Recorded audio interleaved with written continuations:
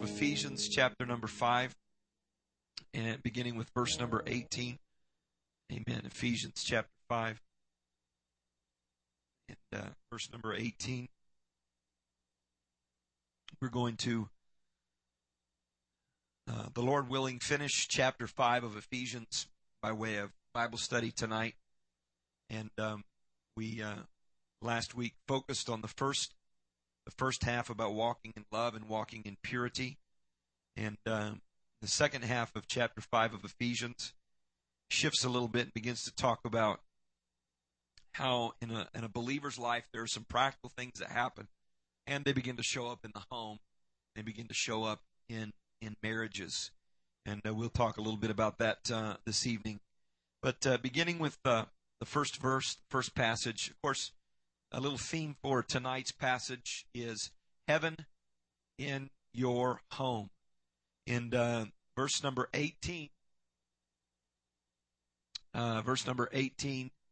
says, "And be not drunk with wine, wherein is excess, but be filled with the Spirit." Everybody say, filled with the Spirit. The Apostle Paul is instructing the church in Ephesus and the greater church that we shouldn't be drunk with wine, but we should be filled with the Holy Spirit. Now, we will look as we study in chapter 5 that God's plan is that the home would be ruled by God's Word. And if a home is ruled by God's Word, then in the home it will be a little taste of heaven. This is God's plan in a Christian home, that within the framework of this Christian family, that it's a little taste of heaven, a little sampling, a little portion of heaven. And if angels come into a Christian home, they should feel at home there, because it should be a little bit of heaven. And a lot of us have to work in a hellish atmosphere, pardon the term. A lot of people have to experience things that are extremely offensive and discouraging. But then when we come to a Spirit-filled home, it should be a haven. Amen? But the trouble is that many homes are not governed by the Word of God. Even homes that are supposed to be, the members of the home are professed Christians, and the consequences of this are tragic. There's too many marriages that end in the divorce court, even Christian marriages. In fact, studies have shown that a Christian marriage doesn't have any better chance to survive than a non-Christian marriage, based on statistics. And that's not the way it should be. And many husbands and wives are emotionally divorced, even though they share the same address.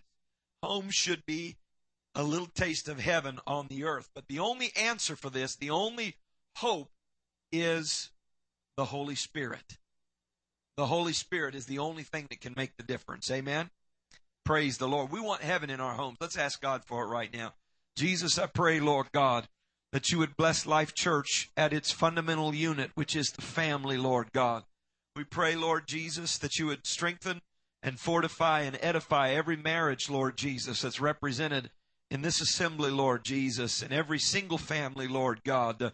Hallelujah, that you would bless it, Lord, and strengthen, Jesus, as we seek to serve you, Lord God. Hallelujah, as we seek to honor you and be submitted to you. In the name of Jesus Christ we pray. Praise the Lord. Everybody said amen. Hallelujah, and you may be seated. Praise the Lord. Only through the Holy Spirit, only through being filled with the Holy Spirit, can God's plan be accomplished in our families and in our home. Only through the Holy Spirit can we walk in harmony as husbands and wives, which is what we're going to partially look at tonight. And then next week in chapter 6, it talks about harmony between parents and children, the first 4 verses. And then the next 4 verses, or 5 verses, harmony between employers and employees. And the unity of the people of God that the Apostle Paul described in chapter 4 as we look. All of this can be translated into daily living. All of this can be translated into how I live day by day. Being filled with the Spirit is God's command, and He expects us to obey it. He says, be filled with the Spirit. the command is not singular, but it's plural. So it means all of us are to be filled with the Spirit. There's some people that think, well, the baptism and the filling of the Holy Ghost is only for a select few people.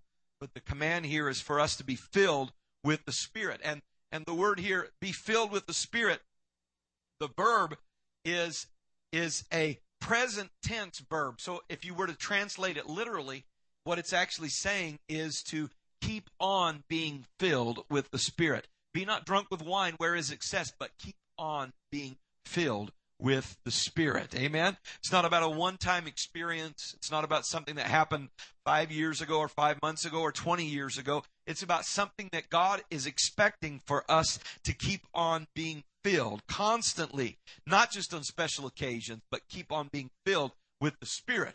The word filled here does not mean necessarily like a container being half empty or half full, but what the word filled here actually means is to be controlled by.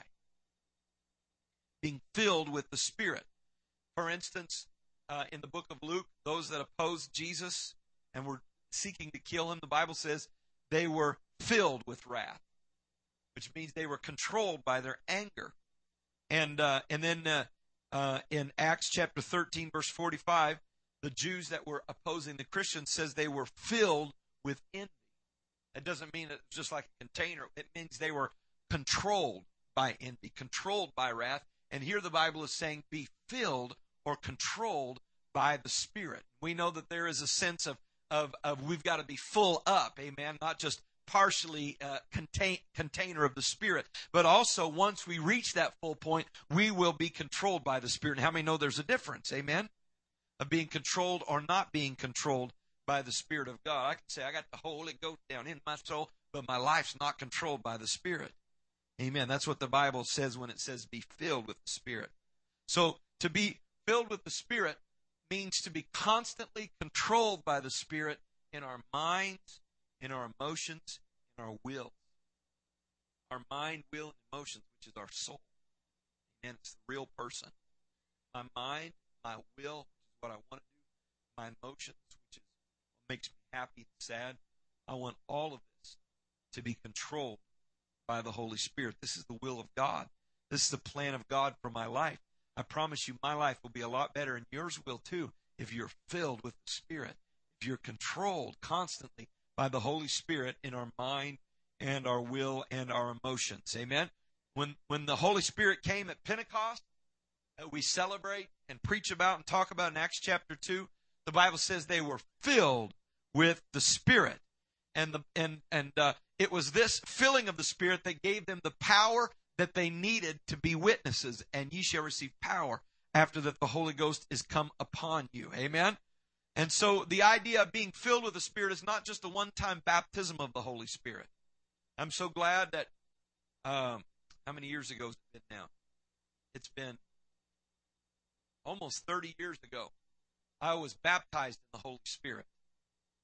And the Bible promised that I would be baptized in the Holy Spirit. For some of you, it's been a few months. Some it's been a few years. Some it's been many years since you were baptized in the Holy Spirit. Amen? But the Bible tells us to be filled, which is constantly controlled, constantly allowing the Spirit. Amen? This happens through encounters with God in prayer. This happens through the Word of God. Everybody said amen if you believe it. Praise the Lord. Hallelujah. And of course, we think, obviously, the power of the Spirit, being filled with the Spirit, is necessary if you're going to be a preacher or if you're going to be an effective witness. Of course, this is true. And in the book of Acts, there are several instances where it said the apostles experienced repeated feelings of the Holy Spirit after that initial experience at Pentecost. They were filled with the Spirit. They were filled with the Spirit. They were filled with the Spirit. Acts 4:8, Acts 4:31, Acts 6:3, Acts chapter 5. Acts chapter 7, verse 55, Acts chapter 13, verse 9. All of these are instances where the apostles experienced filling. They were filled with the Holy Ghost, even though they already experienced initial baptism of God's Spirit. And so we do agree that in order to be a witness of God, or in order to preach the gospel, we've got to be filled or controlled by the Spirit. But Paul is writing here in this passage, and we'll see that he's not just talking about preaching or witnessing, but he is saying that the Spirit's fullness in us is also necessary in our home. It's also needed in the home. And so the question is, are my actions, is our home filled with God's Spirit? And I've got an answer for you. You can find out how, according to this passage of Scripture. You can tell whether or not you're filled with the Spirit. I'm not talking about baptized with the Spirit. We know what the evidence of the initial baptism is. What's the initial evidence? Speaking in tongues as the Spirit gave the utterance. But there's evidence that someone is filled with the Spirit. That's a little different, right? Not baptized, but filled with the Spirit. What's the evidence that a believer is filled with the Spirit? According to this passage, there are three evidences that someone is filled with the Spirit. Three evidence of the fullness of the Spirit in the life of a believer is, verse 19, he is joyful. Verse 20, he is thankful. And verses 21 through 33, he is submissive. Submissive. This is evidence, sign of the Holy Spirit in the life of a believer. If a believer, amen, does not have the joy of the Lord, then they are not being controlled by the Spirit of God. If a person does not have a sense of gratitude, instead of feeling cheated, slighted, or kind of entitled attitude, then they're not filled with the Spirit or controlled by the Spirit.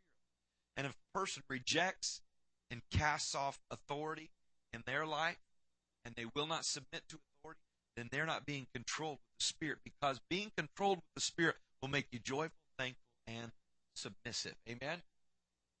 Praise the Lord. Hallelujah. We're going to go ahead and get into our reading here. Verse number 19. The first evidence of being filled with the Spirit is that a person will be joyful. 19 says,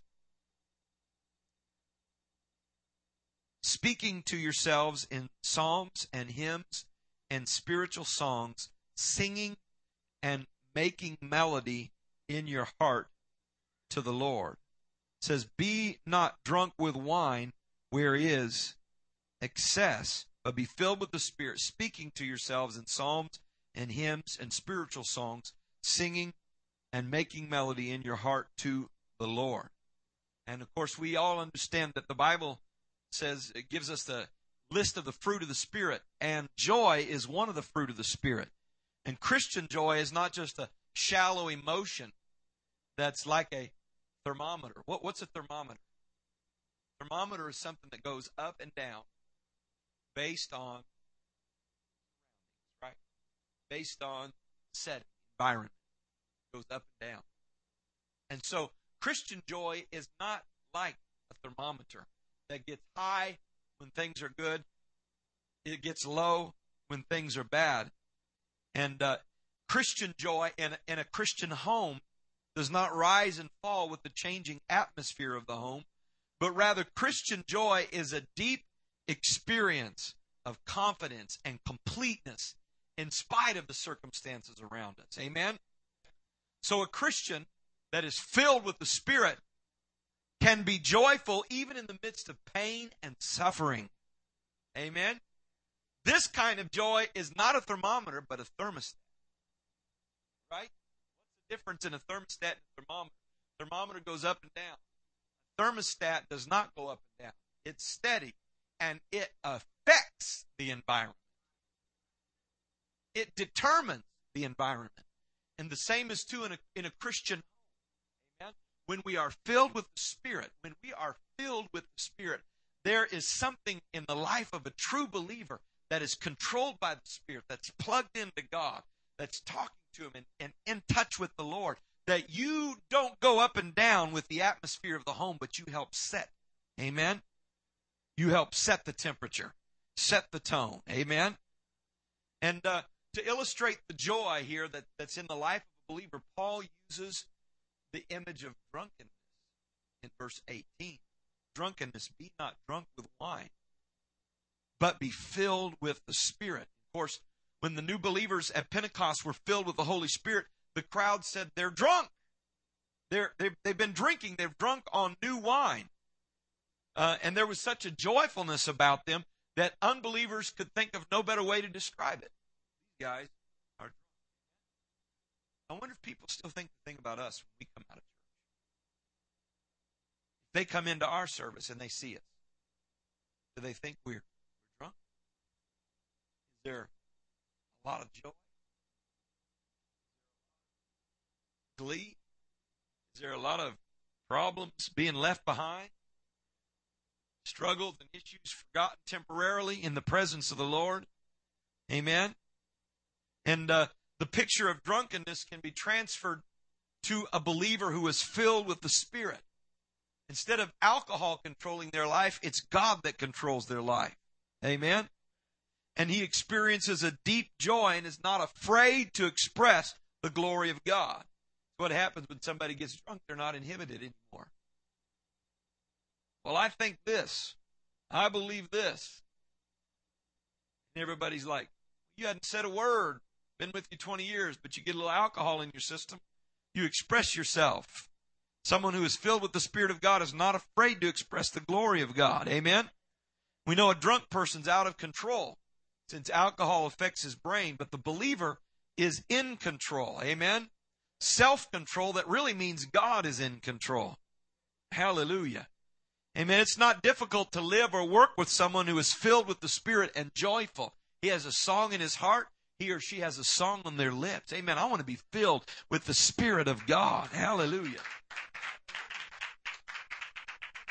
Psalms 42 and 8, it talks about songs in the night, that God would give us songs in the night. And Paul and Silas illustrated this at midnight when, in spite of pain and shame, they were able to sing praises to God in that Philippian jail in Acts chapter 16. And the result was there was jailhouse rock, and there was a conversion of the jailer and his family.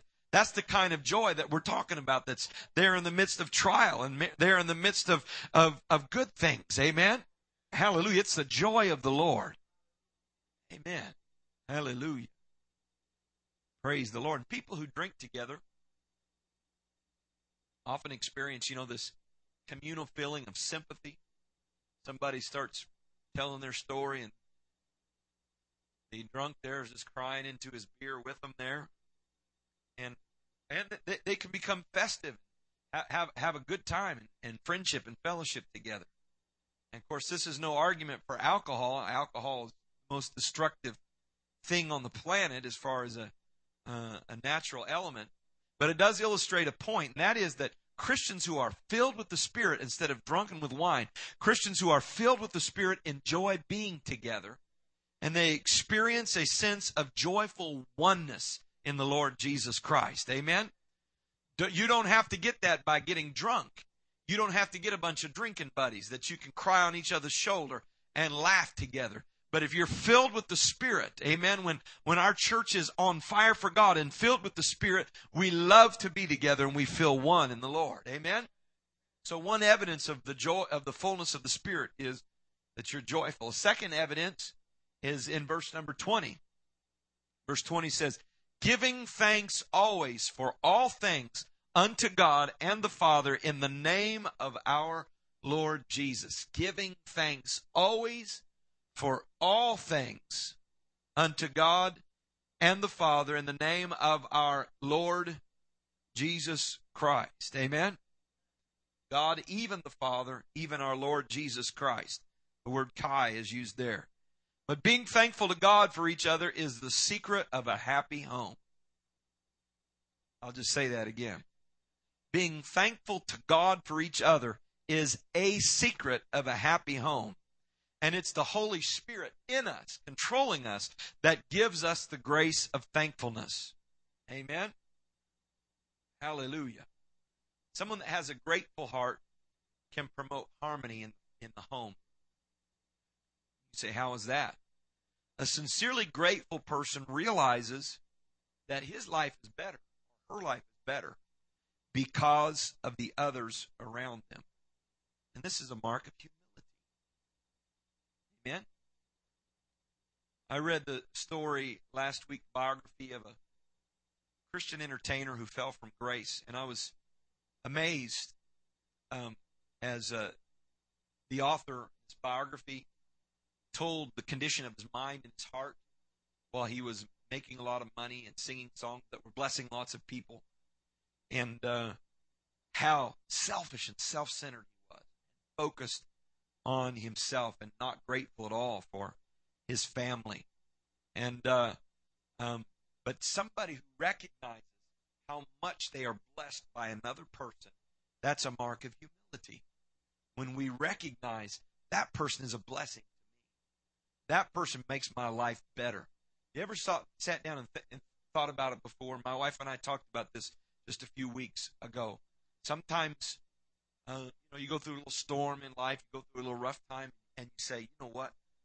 My family matters so much to me, and I love my wife, and I love my kids, and they bring so much joy to me. They really enrich my life. But a person who's an egomaniac doesn't think that way, right? The person who thinks the world owes him a living and is never thankful for anything. Somebody with an entitled mindset who thinks that he's doing others a favor by permitting them to serve him. Amen? That's not a thankful heart, but a grateful heart is always thankful and is usually very humble. Amen? It's kind of a link together. And I'm grateful. I'm grateful rather than, why haven't you done this? What have you done for me lately, baby? Amen. But thank you. I'm thankful.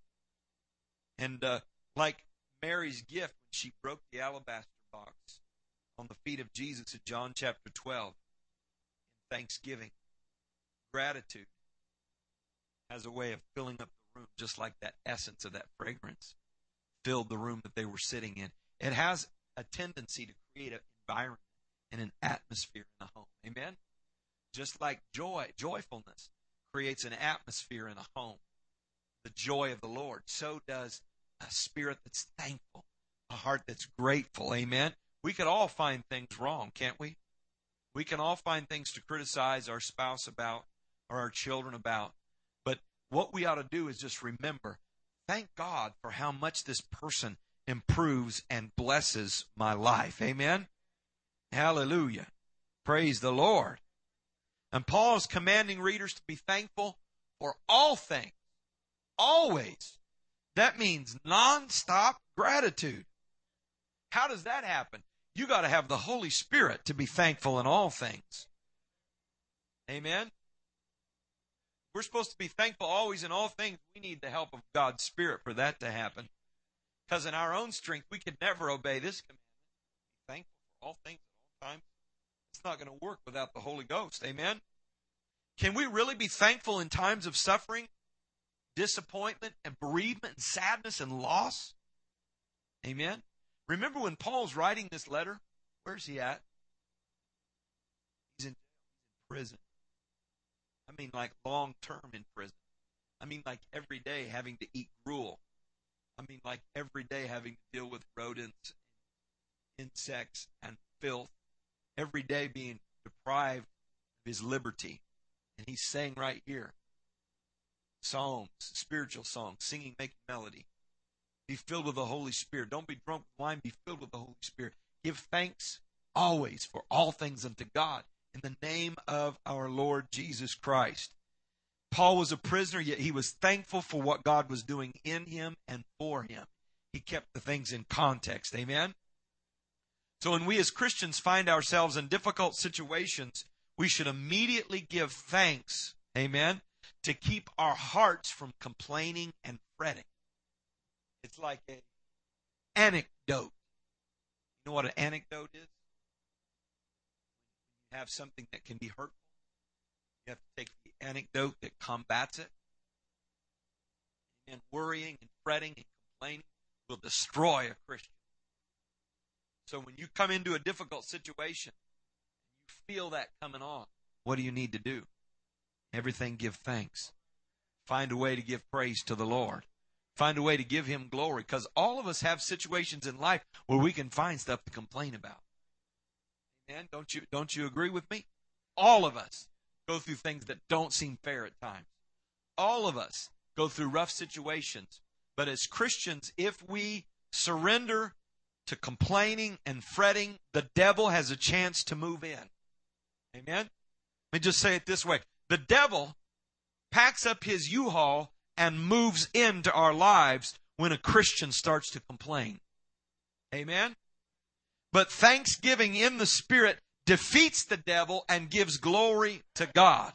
Amen.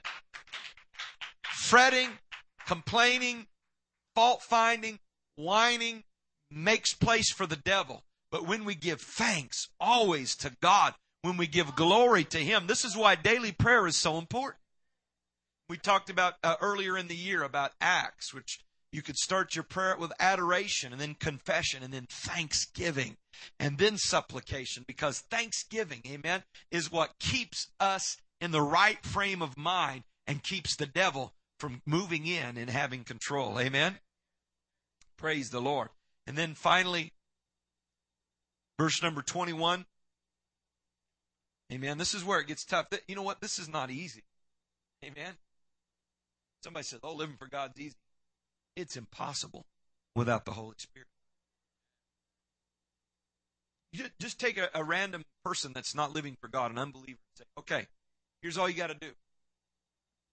I want you, number one, to be joyful, to have joy at all times, whatever you're going through. Number two, I want you to be thankful. No matter what you're going through, I want you to be grateful. And number three, I want you to submit yourself. They're going to be like,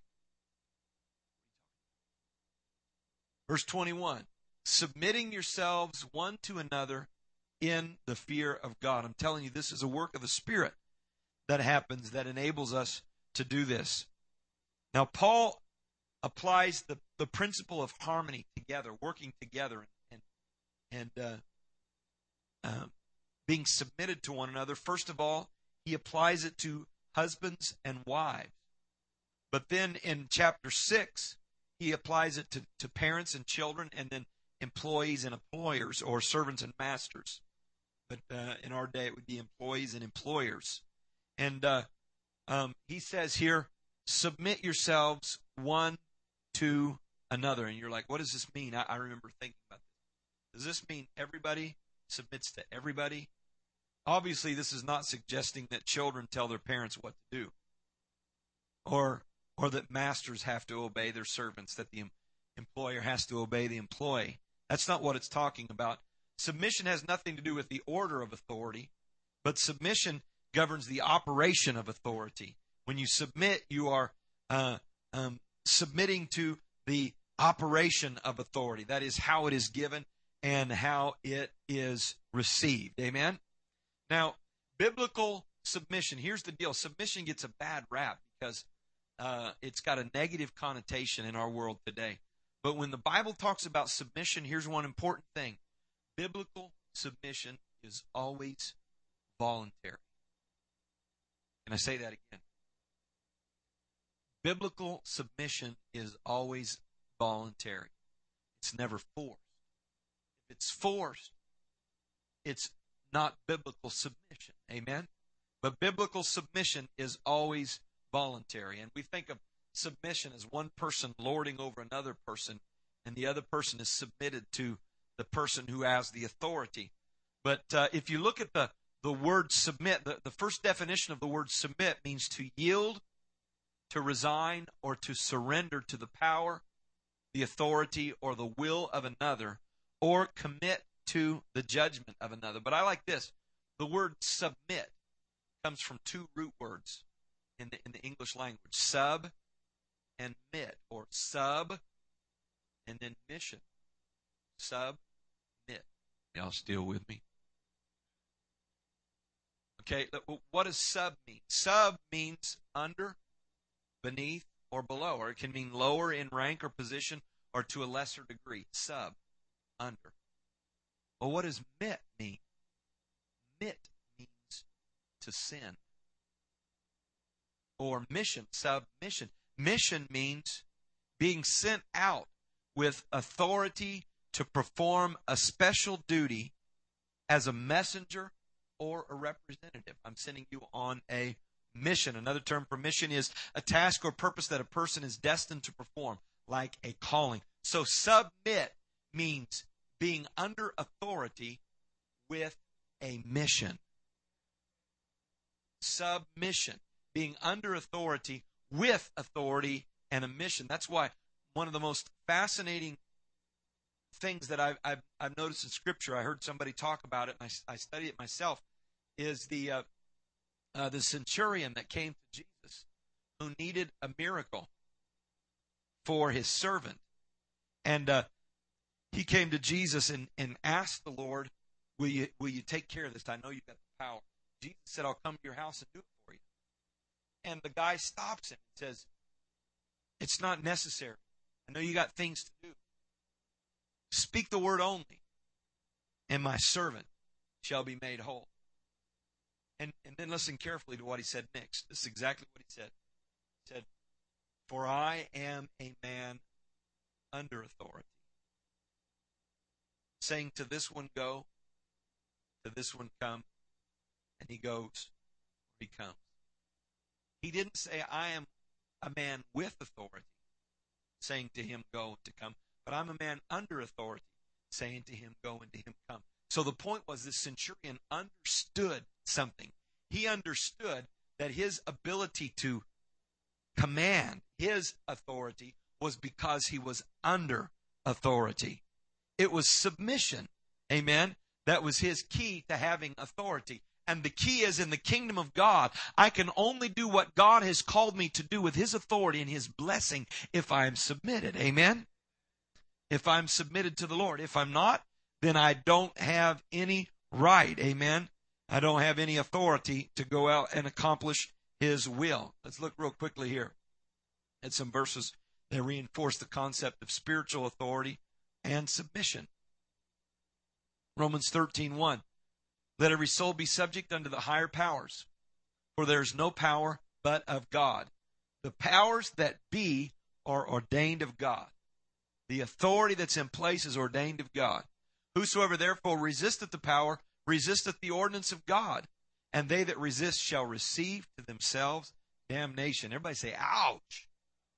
That's some powerful language there regarding submission. Because when you resist the power, we call it rebellion. Rebelling against authority. And rebelling against authority causes a person to receive damnation. Let's look at a couple other verses here. This is also the Apostle Paul. It says, remind the people to be subject to rulers and authorities. Understand, this is not just talking about in the church. This is talking about submitting to civil authorities. Amen? To authority at school, to authority at the workplace. As a Christian, we are to be submissive. Submissive does not mean weak. Submissive means understanding authority. Come on now.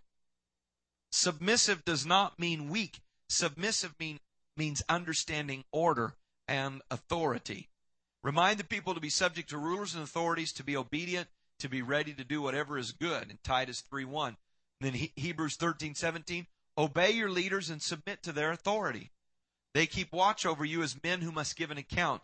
Obey them so that their work will be a joy, not a burden, for that would be of no advantage to you. So these are some of the verses of Scripture that indicate that as a Christian, as a Spirit-filled Christian, we are not only joyful and thankful, but we also are submitted to authority. We recognize and submit to authority and say, I want that in my life. And there's a blessing to it that many, many people miss.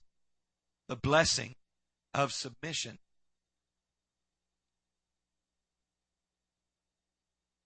Everybody understands that rebellion or refusing to recognize God's position and submitting to God was the cause of Satan's fall, right?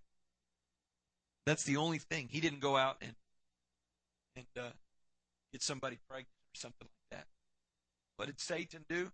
Satan rebelled against God's call and God's authority. So to offend God's authority is a rebellion far more serious than that of offending God's holiness. Like, what do you mean? This is about conduct. Holiness is about conduct. But offending God's authority is a principle. And so a sin of conduct is a lot more easily dealt with than a sin of rejecting authority, because what you're doing is you're agreeing with Satan when you cast off authority. This is a deep, deep subject. We could spend a whole lesson on this, but I just want to mention this. The Bible says, submit yourselves one to another. Understand authority, recognize it, recognize your position, and submit. Amen? That means you are under authority. All of us in this room are under authority in a secular sense, but also in a spiritual sense. Recognize that. Submit to it because it'll be for your betterment. Amen? Since it is a matter of conduct, sinning is more easily forgiven than rebellion, because rebellion is a matter of principle. It's a matter of principle, and that's one thing that I've recognized as a child growing up, is that somebody that has problems with authority is a lot more unlikely to experience God's purpose in their life than someone who has a problem with, say, lust, or struggles with this or struggles with that. Because these matters of conduct, through the power of the Holy Spirit, can be dealt with, but it's a principle of the mind that makes it difficult. Amen? And so it's very important for us to understand that the Holy Spirit, God's Spirit in us, causes us to submit to spiritual authority. That's why everybody needs a pastor, including me. I need a pastor. We need a pastor. Amen? And you say, okay, I understand your position as a spiritual leader in my life, and I submit to that authority, and I want you to help me. Amen? And God can begin to bless. But not only this, but there is a benefit to submission. Let's look at this real quick. The Bible says in Psalms 133, behold how good and how pleasant it is for brethren to dwell together in unity. Everybody say unity. Unity. Because unity, dwelling together in unity, is like precious ointment. What happens when there's unity? It's like precious ointment that ran down upon the beard, even Aaron's beard, that went down to the skirts of his garment, as the dew of Hermon, and as the dew that descended upon the mountains of Zion. It says, when brethren dwell together in unity, it is like the anointing that flowed down the beard, down to the skirts of the garment. You're like, what does this mean? Let's look at this. First of all, anointing always flows down and not up. Anointing always flows down. Anointing flows down. It comes from the head to the shoulders, to the body, to the feet. It comes down. And secondly, the anointing comes when we are under a head, when we are under authority. And we understand that Jesus Christ is the head of the church, right? And then in the church, in the body of Christ, God puts spiritual authority in place. Amen? And so every person needs to have a person that they are submitted to that's a spiritual authority in their life, that they say, I want you to come to me if there's something that you recognize that I need to do, and I will submit. Amen? Amen? Understand, we said in Christianity, biblical submission is always voluntary. It's not anything that can be forced. It's voluntary. But God blesses it. But not only is there anointing, but I've seen, and I'm compressing the lesson down as much as I can, I've seen that there's also a spiritual inheritance that a person receives when they submit to authority. I look at all the great men of God within our movement that have been used in powerful ways, and I see men who knew how to come under spiritual authority. And many of them are submitted to spiritual authority in their life who may not have as powerful or gifted a ministry as them. Amen? May not be as prominent or well known as them, but that's their pastor. Amen? That's their spiritual authority. Exodus 29 and 29 says, the holy garments of Aaron shall be his sons after him, to be anointed therein and to be consecrated in them. The Bible lets us know, the Apostle Paul says, you may have a lot of instructors in Christ, but you don't have a lot of fathers. You may have a lot of teachers, but you don't have a lot of spiritual fathers.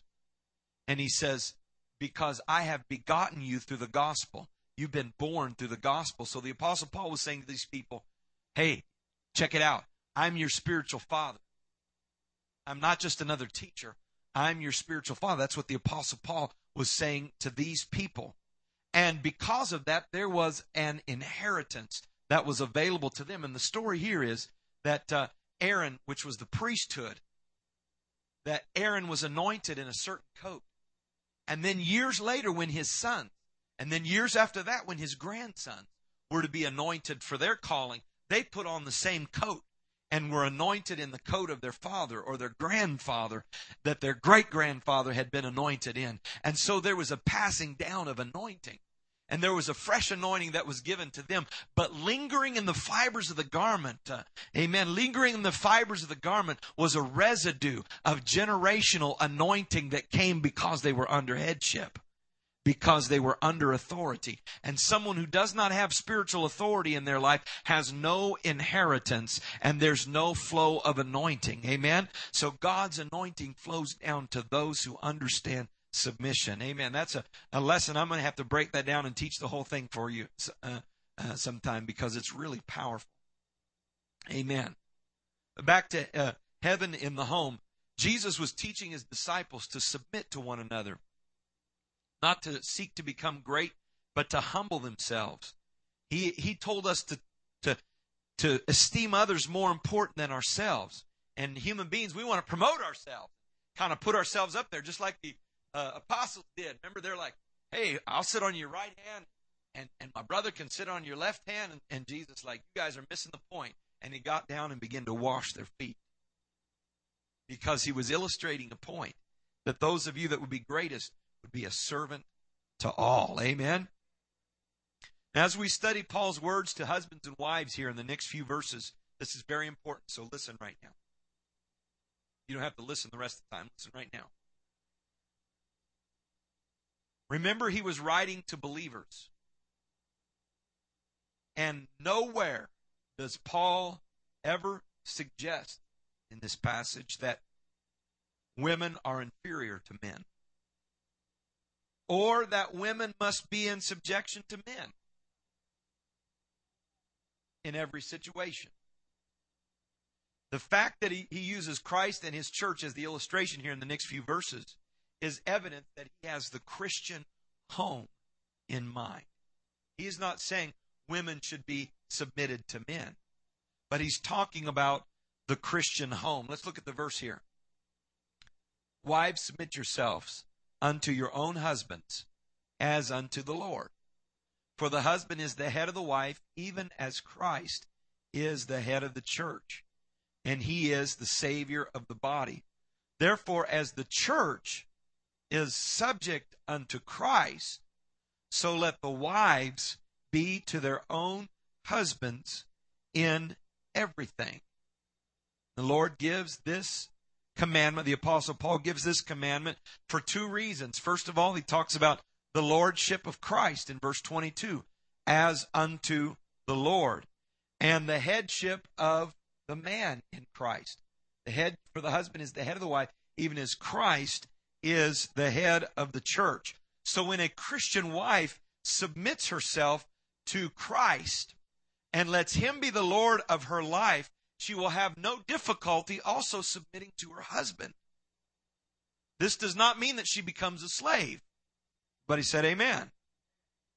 Because the husband is also to be submitted to Christ. And if both husband and wife are living under the lordship of the Lord, there can only be harmony. Amen? Headship is not talking about dictatorship. Amen? But it's talking about order of authority. It's talking about a line of authority. The Christian husband and wife should pray together and spend time in the Word of God so that they might know God's will for their lives and for their home. Amen? Amen? And all of this right here gives us further example. And I know the young people are downstairs.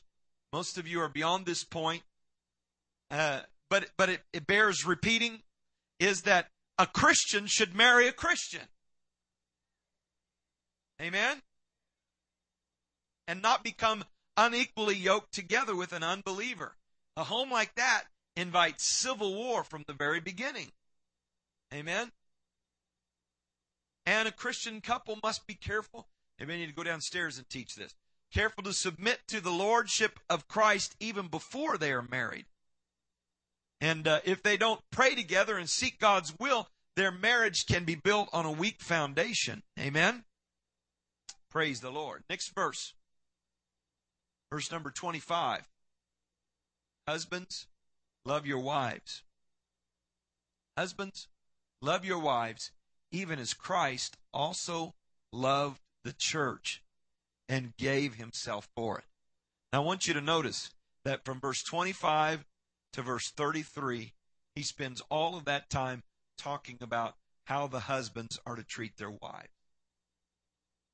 Just a few verses referencing submission, but then a greater bulk of verses relating to how the husband is to love their wives. He set a very high standard, if you think about it. Love your wives, even as Christ loved the church and gave himself for it.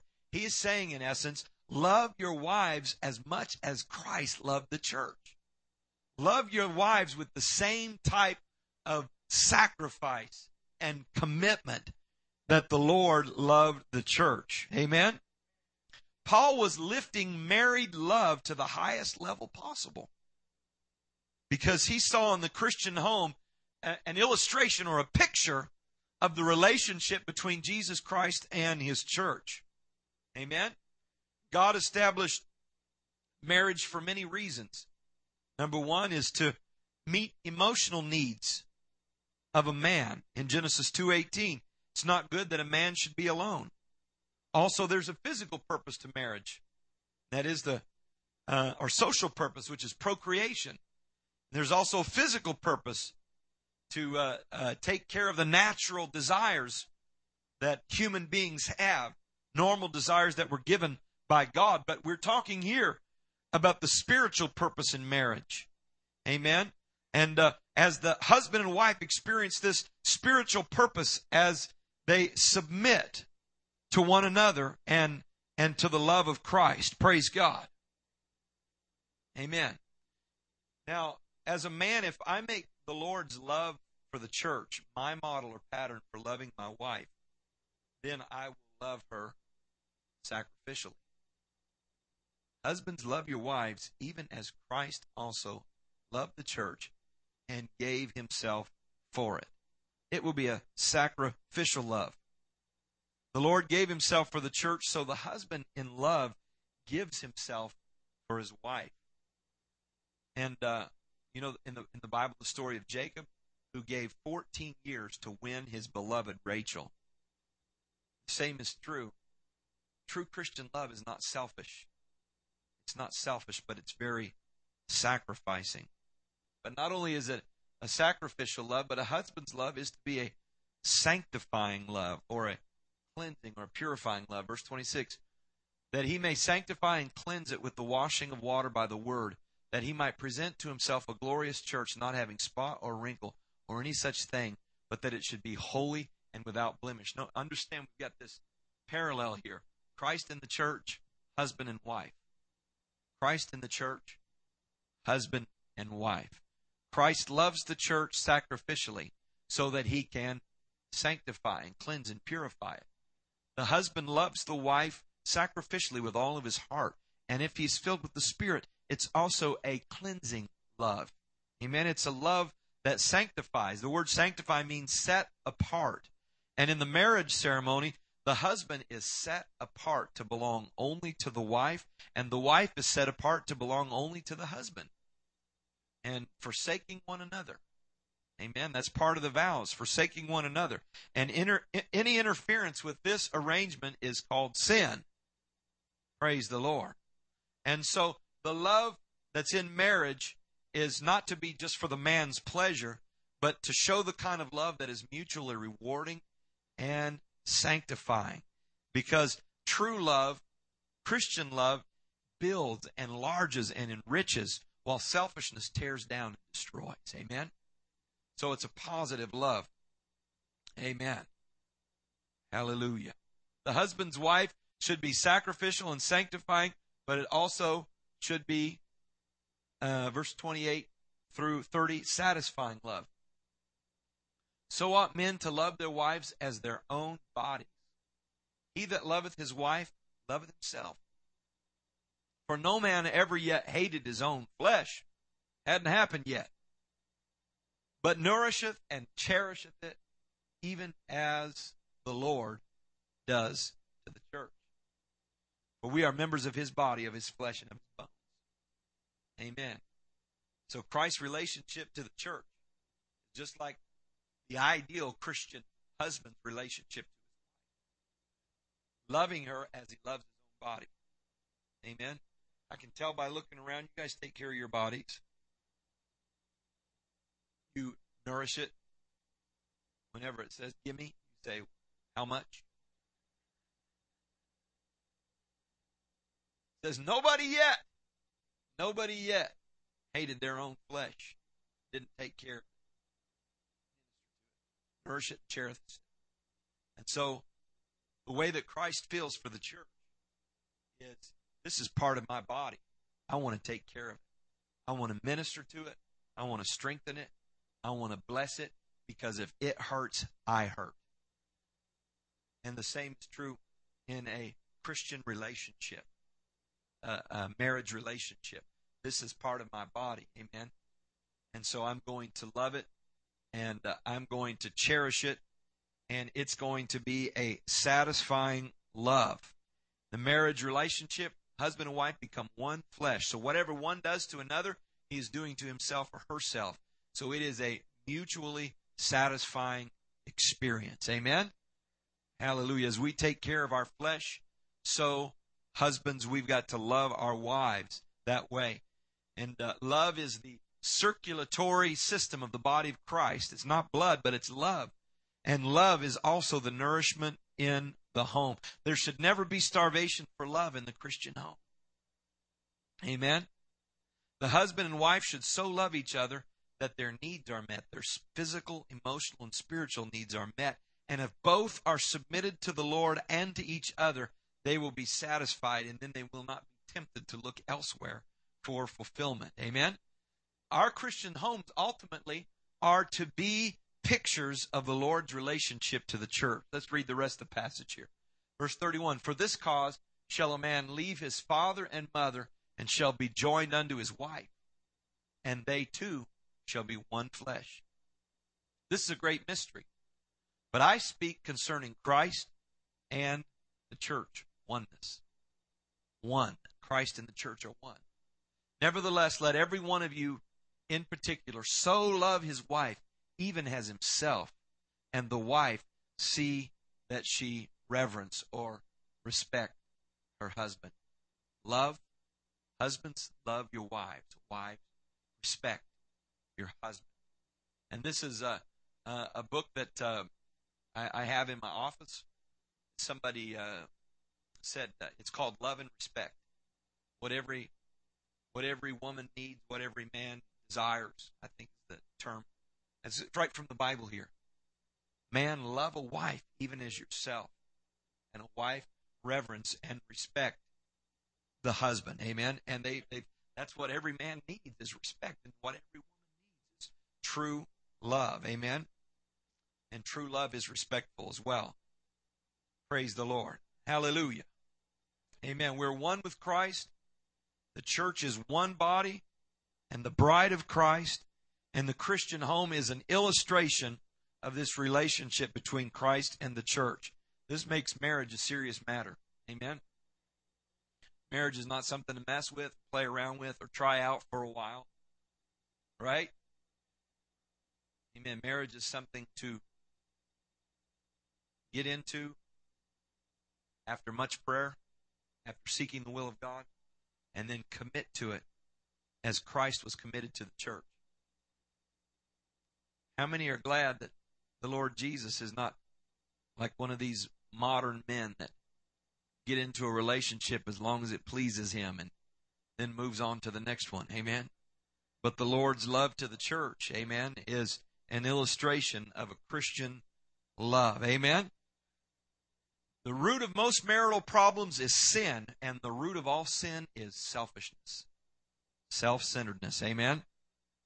So submission to Christ and to each other, being thankful, being joyful, is the only way to overcome selfishness. Because when we submit, then the Holy Spirit can fill us and enable us to love one another in the way that the Lord Jesus Christ loved the church. Praise God. Let's stand together. Amen. Hallelujah. How many are glad you've been born of the Spirit? You receive the Holy Spirit. Because without the Holy Ghost, all this that we're talking about here tonight is pie in the sky. And we can experience the fullness of the Spirit because we've been born of the Spirit. We have been born again.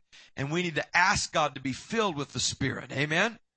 And the Spirit of God uses the Word of God to work in us. And when we're filled with the Word of God, filled with the Spirit, it produces this joy and thanksgiving and submission that we talked about tonight. And so as Christians, we need to spend time daily letting the Word of God dwell in us. Amen?